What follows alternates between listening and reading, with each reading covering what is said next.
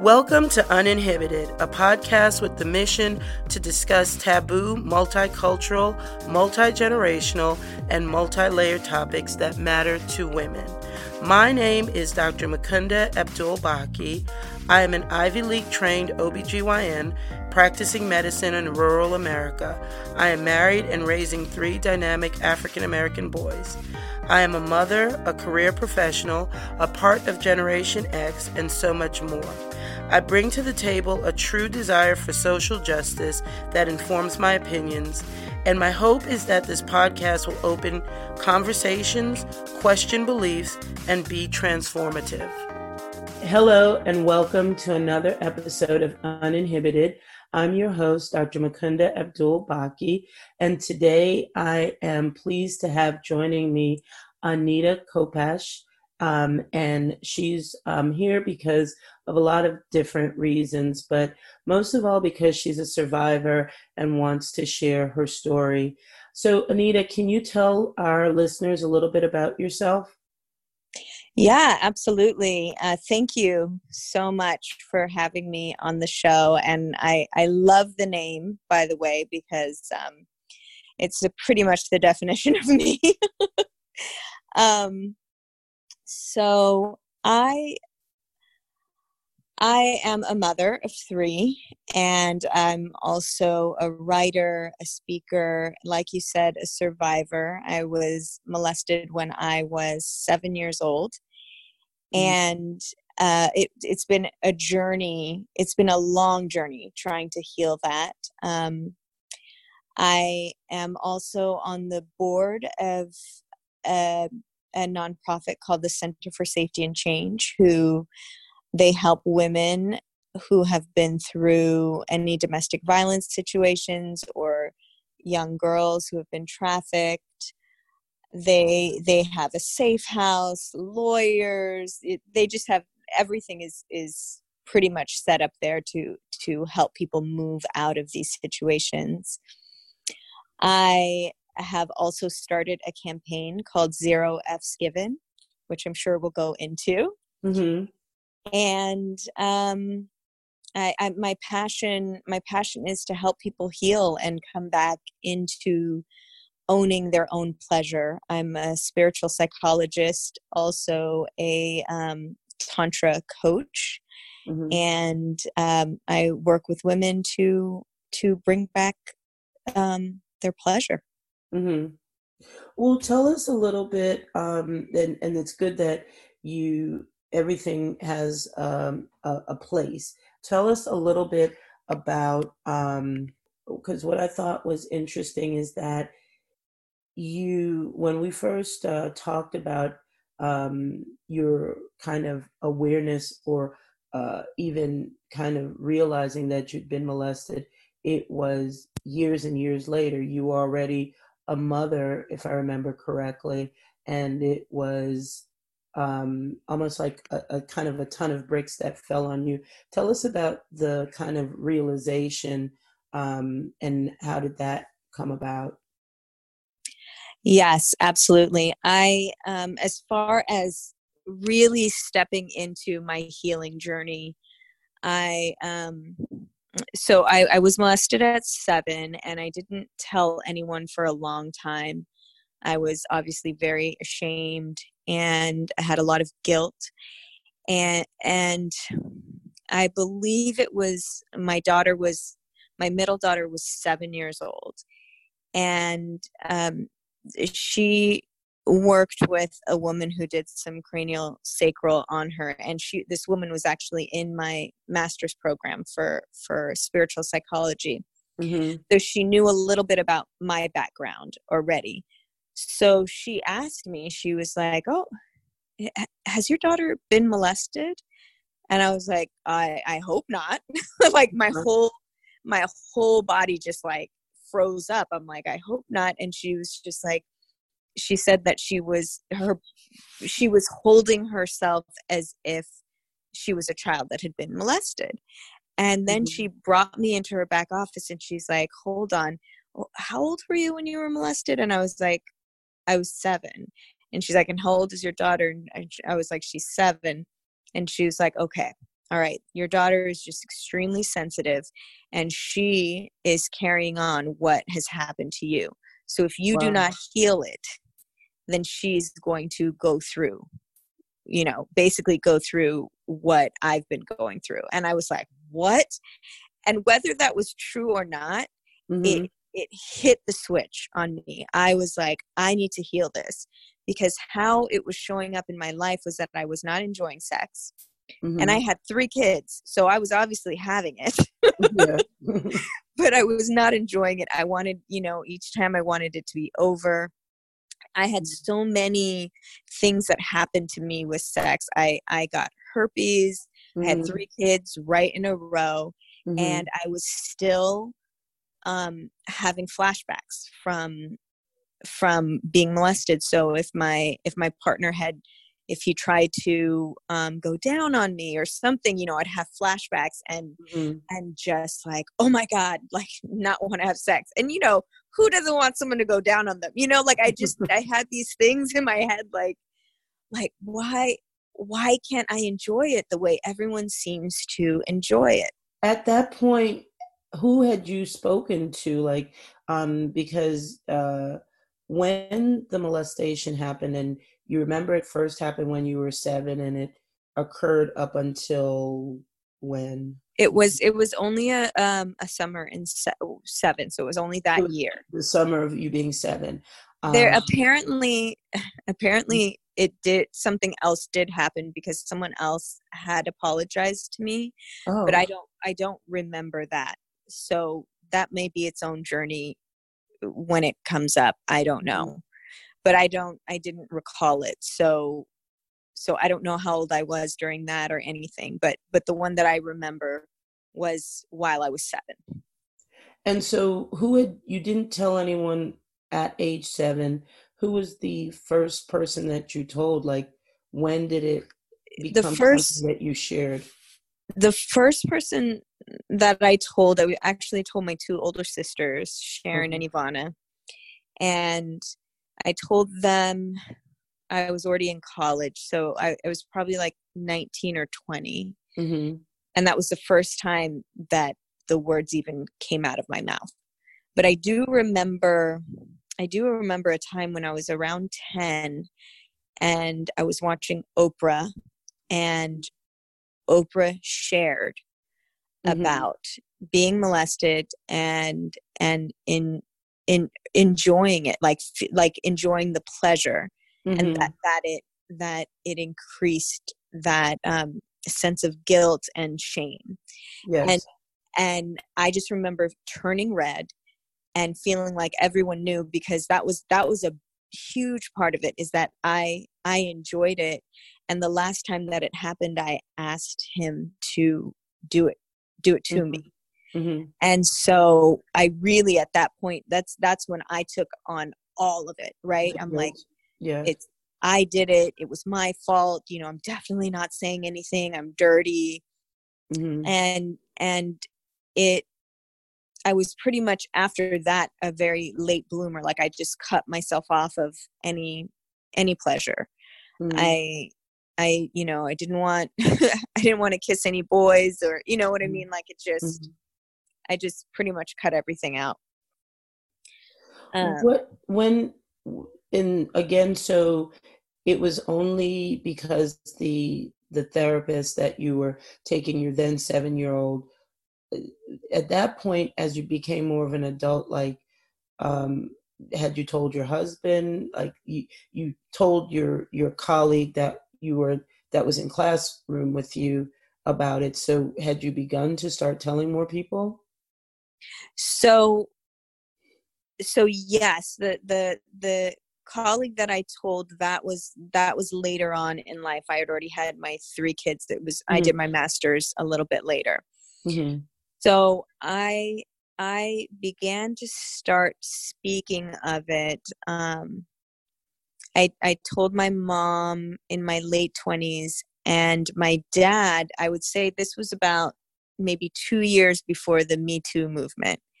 Okay. And I just felt like I had to just say it. Like, it felt like it was something that was that was boiling inside of me that just needed to come out. And so I put it onto my social media, and Okay. I said it. I said, this is what happened to me. And, you know, was still feeling a lot of shame at that time. And it was very new to, to say to so many people. And I forgot that I hadn't told my dad. Oh. And so that's how he found out. And, you know, my oldest sister was like, I think you need to call dad. Mm-hmm. And it was really, I called him, and he has a thick Polish accent. It's pretty funny. He was like, you know, I was like, hey, dad, oh, well, how are you doing, Anita? You know, trying to act normal. Mm-hmm. And I was like, listen, dad, I know that you know what happened to me. And he's like, oh, well, you know, I'm just a failure. And I was like, no, you're not a failure. And he's like, no, I am exactly a failure because my only thing that I wanted to do in life is to protect you. Mm-hmm. And it was hard for me to explain at that point, because where I am now, it all feels like a blessing. And not the type of blessing of, oh, I want this to happen to someone else. Of course not. But it is a blessing of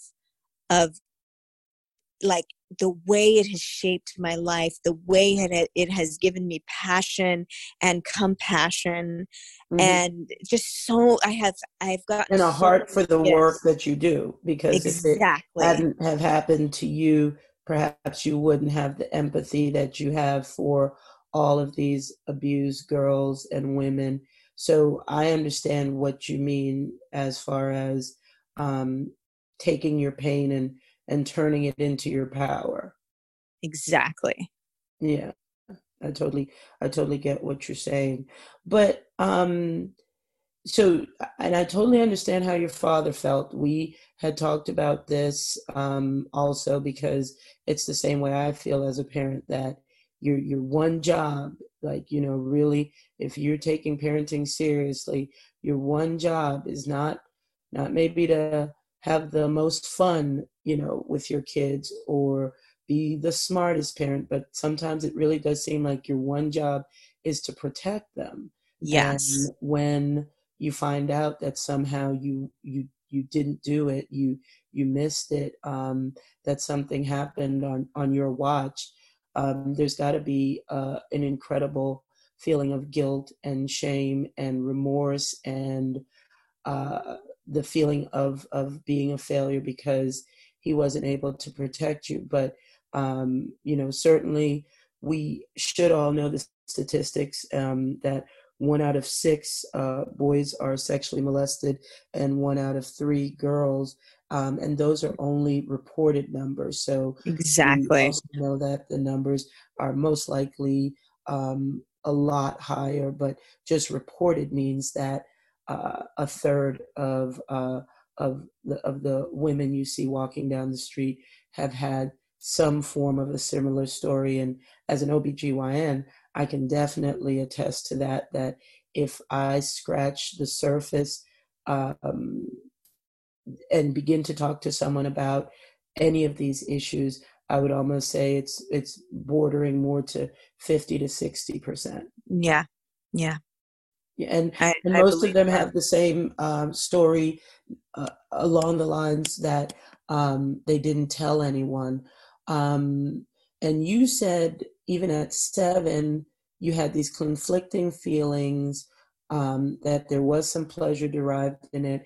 If you could think back to that summer when you were 7, were there any grooming behaviors, anything that you would say now, like, oh, this is, you know, like, because he was older also, he wasn't 7. How old was he approximately? He was probably around 17. Okay. So not quite an adult, but old enough to know. To me, he was an adult. He was 6 foot. As far as I knew, he felt like an adult. But now I think, you know, he was still a teenager. Mm-hmm. Not that that makes it any better, but it was I've seen pictures of that summer where I'm standing next to him, Mm-hmm. and it looks like a man and a child. Yeah. I don't remember any grooming, a- anything that I would think was grooming, but he is in my family, Mm-hmm. and so we're very close, and so there's a lot of love, and you know we spent a lot of time together, so perhaps there was eventually when I did talk to him, because when I was training for to to be a tantra coach. Mm-hmm. My tantra coach at the time, Sam Isadora, who has now passed, but she's just absolutely amazing. She asked me, have you talked to him? And I was like, no, I have not talked to him about this. And she's like, you need to. That's a part of your healing. Basically had me get my phone and text him right there. I was like, I don't have his number. And she was like, he's on Facebook. She basically made me text him. And that night, I had one of the most powerful conversations. He said he's been waiting to have this conversation with me. He had tried to apologize, and I pretended that I didn't remember. Okay. And he said he has been waiting to have this conversation with me. He had seen everything that I was doing with my healing, because I was sharing the process online. Mm-hmm. And he shared with me that at 7 he was molested by an older person, and he said perhaps that's how his lines were blurred. He was like, I'm not trying to give any excuses, but perhaps this is how my lines were blurred. And it was, for me, it was very empowering, because anytime that I'm around him, I would turn into the scared 7-year-old again. Okay. And so this conversation made me feel like, okay, I'm the grown woman that I am, and I'm having this conversation, and I'm understanding what you're saying, and we're able to give each other, I was able to tell him how my life had been affected by these few moments that happened, which again I feel is such just a deep thing to look at, that for one moment, even if it just happened once, how for 40 years I'm still working on it. You know what I mean? Yeah, no, these things, they take a hold of us, and it's certainly interesting that he's identified his own history of abuse, and it just reminds me of a saying that hurt people hurt people. Yes. And so we've got to figure out a way to break the cycle, and we have to give our kids the language of being able to talk about it, because there's just so many ways that a person can take advantage of a child that you can't necessarily even, I don't know, how would you be able to describe every particular way to a child on a level that they would understand? Yeah. And so it's difficult for the parent to try to figure out ways to protect their child. What I do like, is that I've shared it with patients also, is that I like the movement that I'm seeing of children being autonomous, because I definitely remember being forced to kiss or hug different uncles, and nothing that nothing untoward happened to me by one of those uncles, but I just remember, like, one uncle had like just this really bristly beard, and I didn't want to hug or, kiss him on the cheek, or even just because of the beard. But Yeah. nowadays, at least, what I'd like to propose to anyone in the listening audience: don't force your kids to kiss uncles or aunties or anyone. Mm-hmm. If the child's natural inclination is to hug someone, is to kiss someone, then let them do that. If your child's natural inclination is to do a handshake, obviously we not interested in raising anyone that's rude or doesn't acknowledge someone else in the room. So if all your child wants to do is say hello, good evening, then that's really all you should ask your child to do. Because when we start to take away their autonomy and their control of their body, we let a lot of demons in. We Mm-hmm. open the door to them not really understanding what's going on with their body, what someone else is doing to their body. But if each child can know that they are sovereign over their body and who they choose to give emotion to, then we're winning. Exactly. And I've noticed a lot with the younger generation, since I've been sharing my experience. They almost cannot conceive of the fact that I would not say something, right? And I understand when adults say that. I'm like, like, what do you mean? Like, you should understand. But when the younger generation says that to me, I feel like this is beautiful because they would say something, right? Mm-hmm. Like there's so many more opportunities, and they've seen Me Too, they've seen Time's Up, and hopefully they're seeing Zero F's Given. So they're seeing people speaking up for themselves and for them. And so I know for my kids, they know, because I also did a documentary called Touched that I made them watch, which was about my healing from this.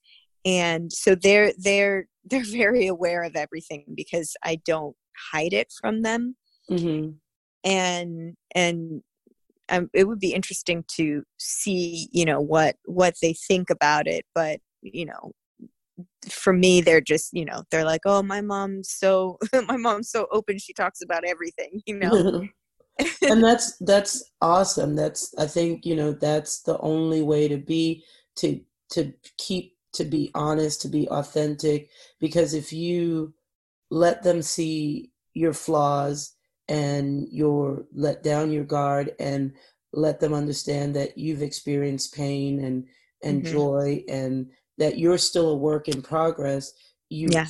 I think the hope is that they won't feel so confused if something happens to them, or feel Exactly. that they've disappointed you or let themselves down, or any of those emotions. Because the guilt, you said, and the guilt and the shame ended up affecting your relationships in the long term.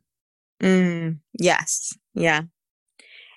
Yeah. And that's the one thing with my partner now. He has been so amazing through this process. He's gone through this whole healing process with me, and especially the time when I didn't want to have sex, because for him, what he had shared with me was that he equated sex to love. So if I was not having sex with him, he felt like I did not love him. Mm-hmm. And it was a very deep process for him. Like if I rejected him, or we laugh about it because we said it would be a standoff in bed, right? I turn my back, like I don't want to do it. There's a lot of ways we know how to get our point across. Yeah. And so he's definitely happy that I've cleared those, which I didn't even think would be a possibility. To the fact that sex and pleasure lovemaking is like a playground for me. I did not even think that was a possibility. And so that's actually one of the reasons why I have such passion for this, because I know I'm not the only woman who doesn't want to have sex. And I've worked with many women who are in sexless marriages and relationships. And it's when a lot of the time they don't like to come out first talking about what the major issue is. So I, even though I do push, and if you talk to some of my my clients, they might say that, I do bring people to the edge, but I don't push them off. Okay. I get them ready to jump on their own, right? Mm-hmm. And but I'm like, you came to me for a reason, and one of the major things I think that gets women back into that is learning how to self-pleasure, learning how to love yourself on your own without even a partner first, mm-hmm. right? Mm-hmm. Because sometimes women are even too ashamed to do that. Or I'm saying women, but sometimes anybody. Yeah. But I do work with mostly women. So tell us, so that we can a little bit understand your pathway to healing, because, and I know it's not linear. Mm-hmm. There's, a lot of circular and looping back and forth, but share with the listeners, once you made the acknowledgement, you were there with your daughter's therapist, and you were like, wow, if somehow psychically she's feeling my 7-year-old pain, I don't want this to continue. I don't want this to be a legacy in my family. So I'm making a conscious decision to change, or to heal, to try to figure out how to heal. So what did that look like? So what I did at that moment was I felt in my heart that this wasn't just for me. And so I decided to document it, do the documentary. And at that time, one of my friends was working with this man named Christopher Mayer. He works out in California, and he works with a lot of women who have gone through sexual trauma.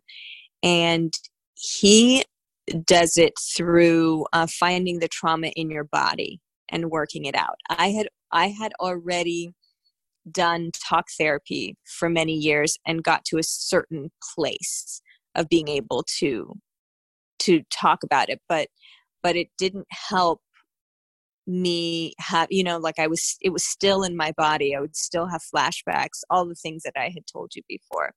Mm-hmm.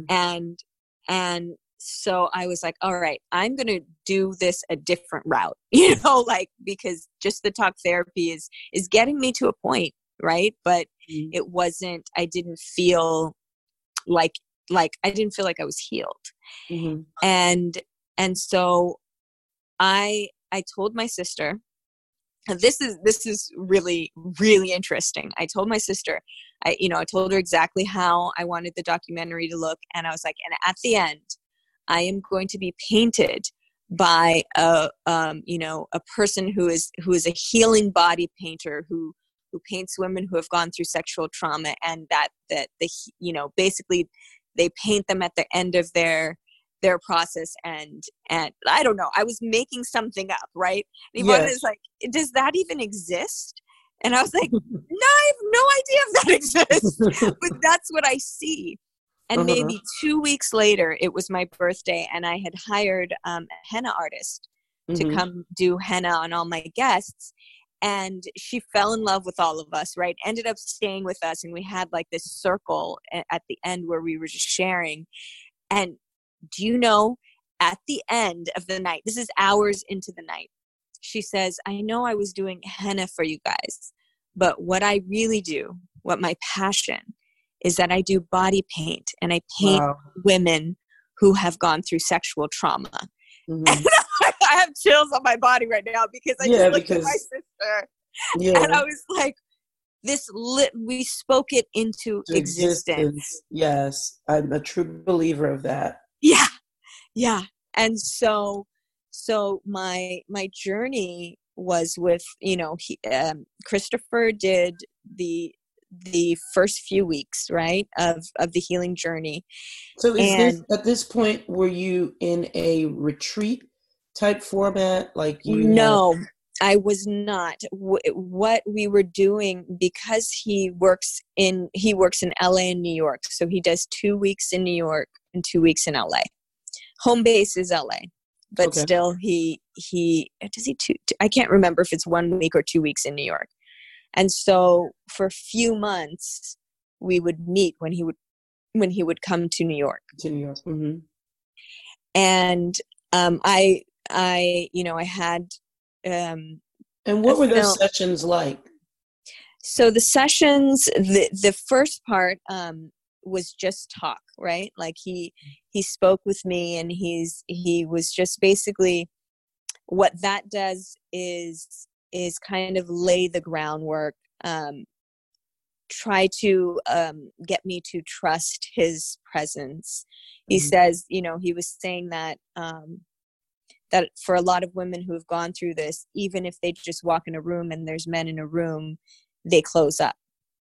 And which is very true. Like I would, even, and it wasn't, you wouldn't necessarily know that I was closed up, because I can still talk and speak, and but I'm like, I can feel my heart like, don't try to Yeah, go there's deep a with whole me. bunch of inner talk that's going on, because I've only known you for the past couple of months, but I feel like, you're just a very open, gregarious, easy to laugh, easy to smile type of person that would normally bring a crowd around her. But even if you're able to do that, you still may have some inner talking that's telling you a lot of different things. Exactly. Mm-hmm. And so he started off with that. And then this was actually when I really remembered that I had asked to for the person to do it to me. Mm-hmm. And when I say do it, it was oral sex. That's what Mm-hmm. his thing was with me. Mm-hmm. And so Christopher was going through I was laying down, and he was going through different parts of my body, pressing on different points. And he was saying, when he finds a place that has the trauma, it's going to feel almost like a bee sting.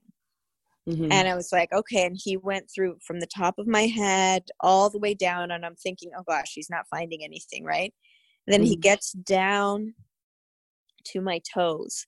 Mm-hmm. And in between my toes, he pressed on that, and it felt like a bee sting. And I moved I pulled my foot away, and he's like, no, that's it.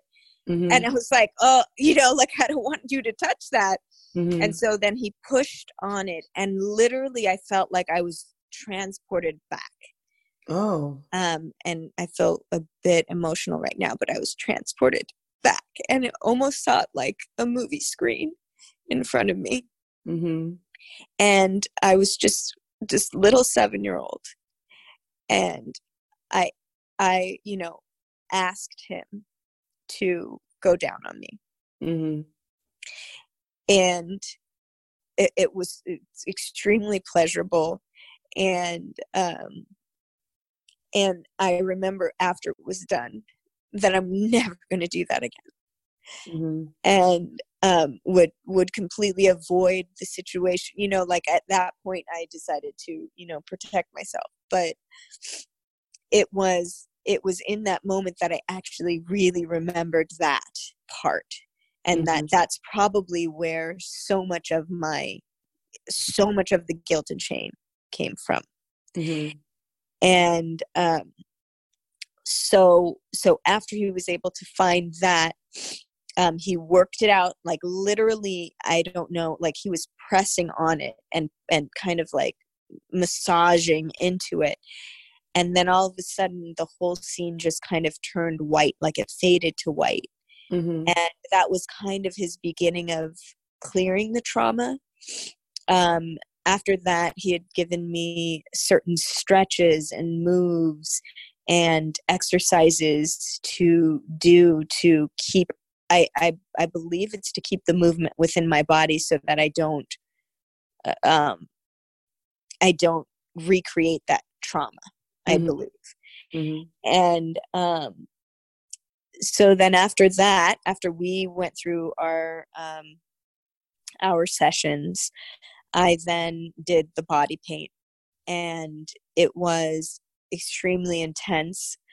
Every time she painted by my heart chakra or my second chakra, which is where the sexual energy is Mm-hmm. stored, um, I I got extremely nauseous, and apparently I was turning white and Mm-hmm. couldn't stand up. And I was like, what is happening? Why is this so like, I didn't think it was going to be so visceral. I didn't know I was going to feel so many things physically, right? I was like, okay, emotionally, I was prepared for the emotions. Yeah. I was not prepared for what was going to happen to my body. And it felt like I was going through birth the way that you have the contractions, right? And then they go away and you feel normal again, right? Mm-hmm. That's what it felt like. It was like intense, and then it was gone. So it was confusing. I'm like, what is happening? And after I did this process was when I went and I did my Tantra training. So it was a very intense few years of really concentrating on that. And while I was doing that, I was the editor-in-chief of Heart and Soul. So I was sharing some of it in the magazine because I wanted the process to be shared. And I always say, oh, I left Heart and Soul to do sex work.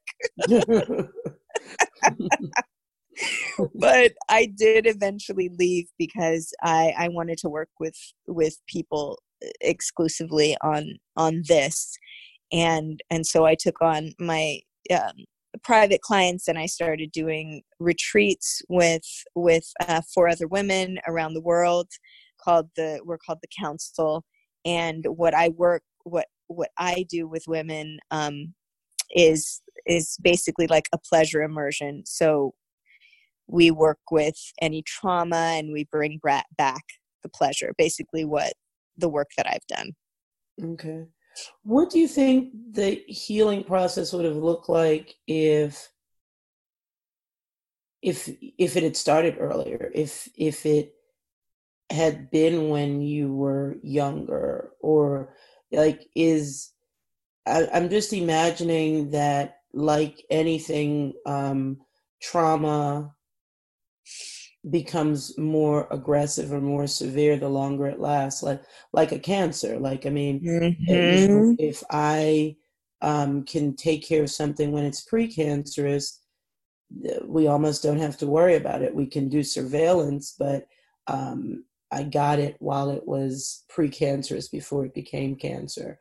And so I'm assuming that probably the trauma healing is much the same.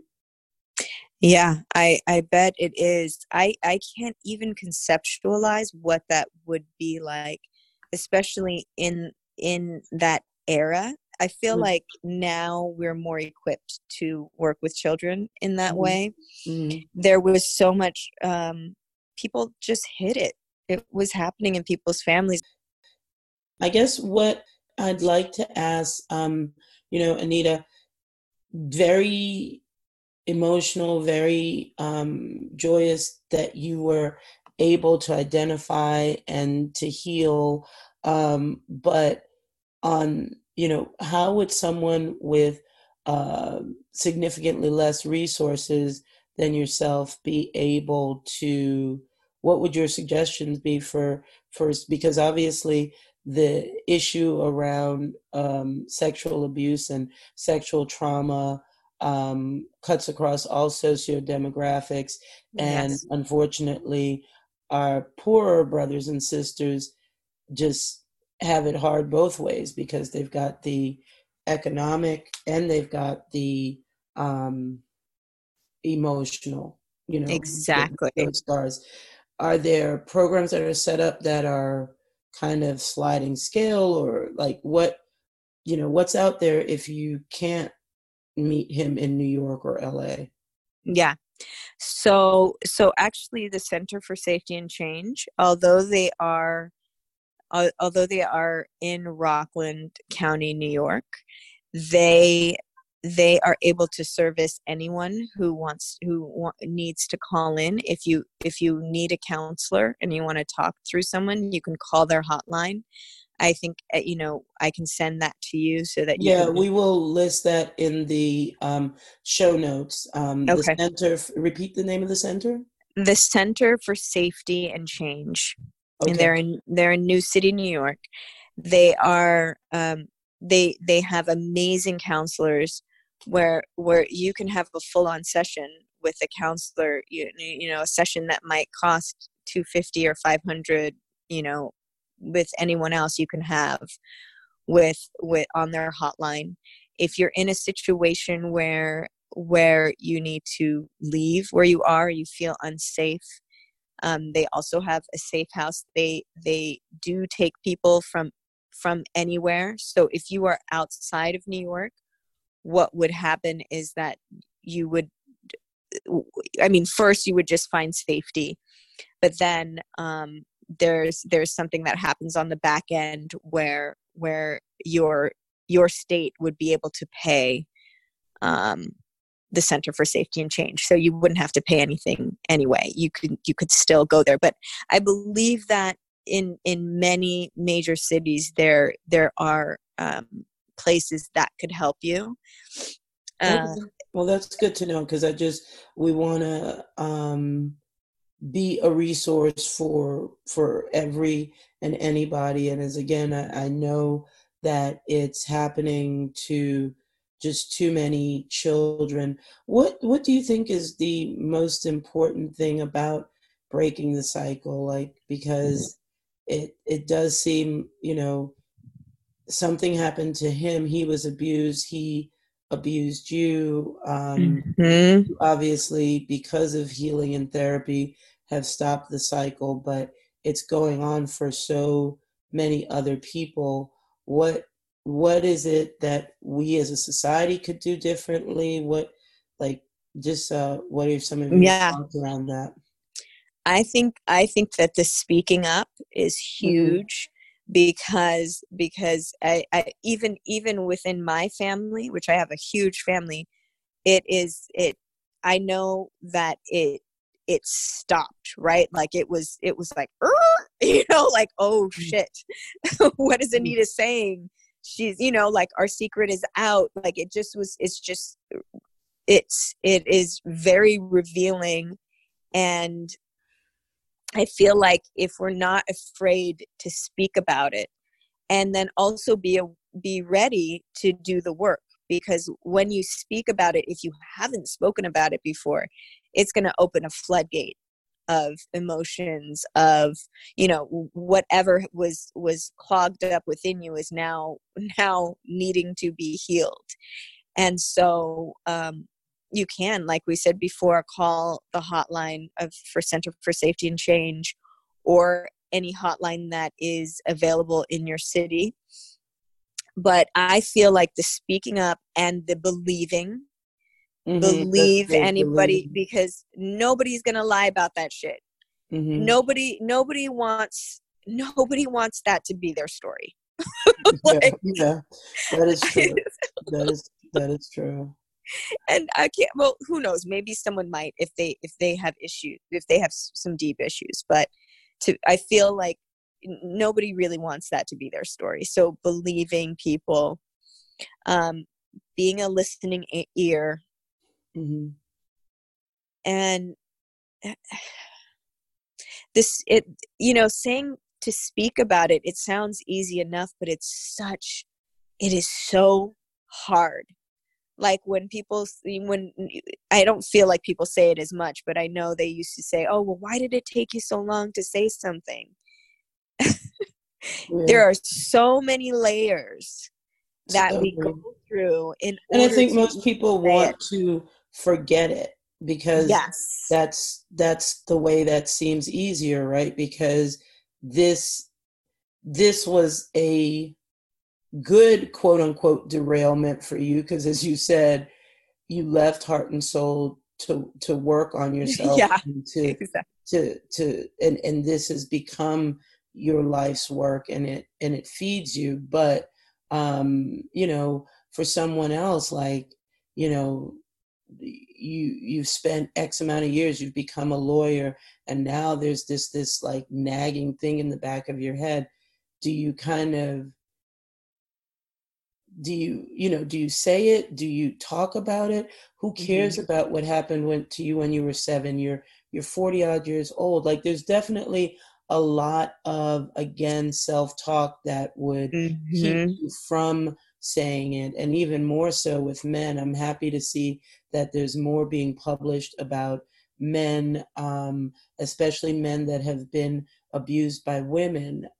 Yeah. So I've been reading more about that because for so long we raised boys to think that any sex from anybody that they can get it is That is the good. score. Yeah, yeah. Exactly. So the slightly older than you teacher, you're 16, she's 22.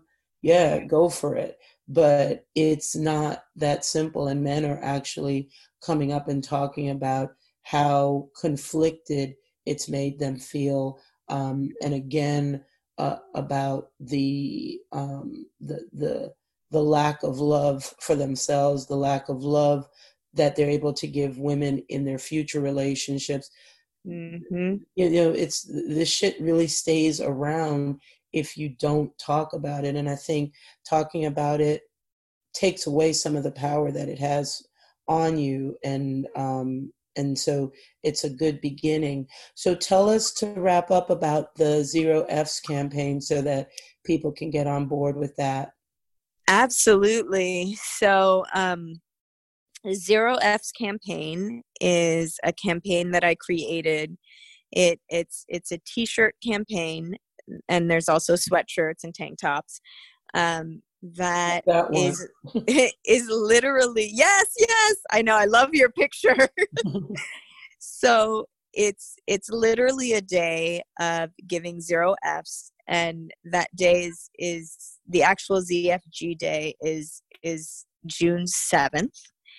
And what that day is a day of literally giving no F's. So a day of abstinence, sexual abstinence, in honor of anyone who has ever experienced sexual violence. And on that day we are having a yogathon on Times Square and doing a mass meditation. And in that mass meditation, we are sending healing energy to anyone around the world who has experienced that, who has experienced sexual violence. And there will also be performances and speakers. To me, it's really about the celebration, a celebration. Like I want to say I don't want it to be heavy, but anytime I do this type of work, no matter how light I try to make it, there is a deep heaviness and darkness that is coming to the light, right? So, Mm-hmm. but people are still feeling that. So we will have a row of counselors from the Center for Safety and Change. If anyone does get triggered, or if anyone does need to speak to someone, we will have that there. And the 80% of the proceeds of the shirts go to the Center for Safety and Change to help families directly. And I'm really excited about it. And when you were talking about the statistics for men, I had no idea that they were that high until Tony Porter, he started A Call to Men, and he shared that number with me, with the group of us, that it was that high for men. I think he had said 1 in 7, and you Again, said, only reported, so we and know then it's higher. exactly. Yeah. And then I think of my son, I think of all the little boys that I know.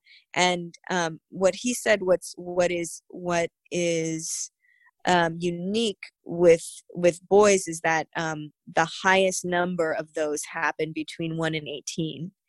Mm-hmm. The age 1 and 18. Yeah. And for women, it's all of our lives up until we're old.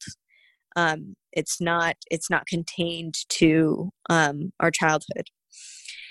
And I was floored, though. I had no idea that it was that many men that have experienced that. Yeah, and so again, with us being able to talk about it and stress the openness, then hopefully that it creates a space for all of us to heal, because it's just so terribly important.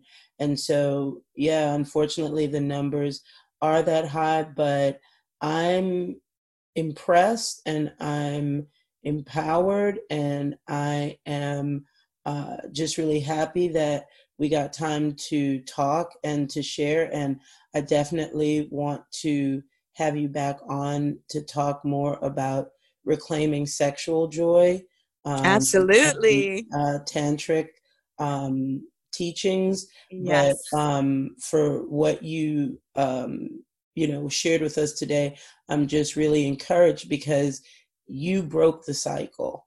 And so it really, that ripple in the pond begins with you. So now you broke the cycle. Your 3 kids are going to be so much more open. They will probably help some of their classmates, because they know the language, they know what's good touch and what's bad touch. They understand so much more than you or me understood growing up. So it just leaves me very hopeful for the future, that there might be a future where we hurt children a little bit less. Yes. Please. Thank you. There was one thing the one thing that I wanted to say, when I say speak up and say something, it doesn't have to be publicly. Okay. That's how I chose to do it. Mm-hmm. But if you have, a close friend or a psychologist or a counselor or a coach, that actually helps as well, like just speaking to them and allowing it to come out in that way. And if you feel called to share it publicly, please do, because so many people find strength in that. Like, if you do feel like you have the strength to share it that way, but you don't have to, like that. It doesn't have to be shared on such a large level if that's not what feels right. And I'm not saying if it doesn't feel comfortable, because none of this shit feels comfortable. Yeah. And I'm not sure if I can cuss on your thing, but none of it feels comfortable. No, but it's so important. And so I hear what you're saying. You chose to do it public. Just being able to find one person that will believe you, one person that will hear you, and hopefully help you. There's been people that, again, I see it as a physician, but I've also known guidance counselors to play a pivotal role in getting children help, because, let's face it, not every child has a home where they're listened to, unfortunately. And so they may not have the safety net at home, but hopefully, whether they go to a guidance counselor, whether they go to they're able to call that hotline that we're going to have in the liner notes, but whoever that you call or talk to someone. That's what we mean by speaking out. Talk to someone and begin the process of reclaiming your body and healing. So thank you so much, Anita, for sharing, and look forward to talking to you again soon. Thank you. Thank you for joining us for this latest episode of Uninhibited.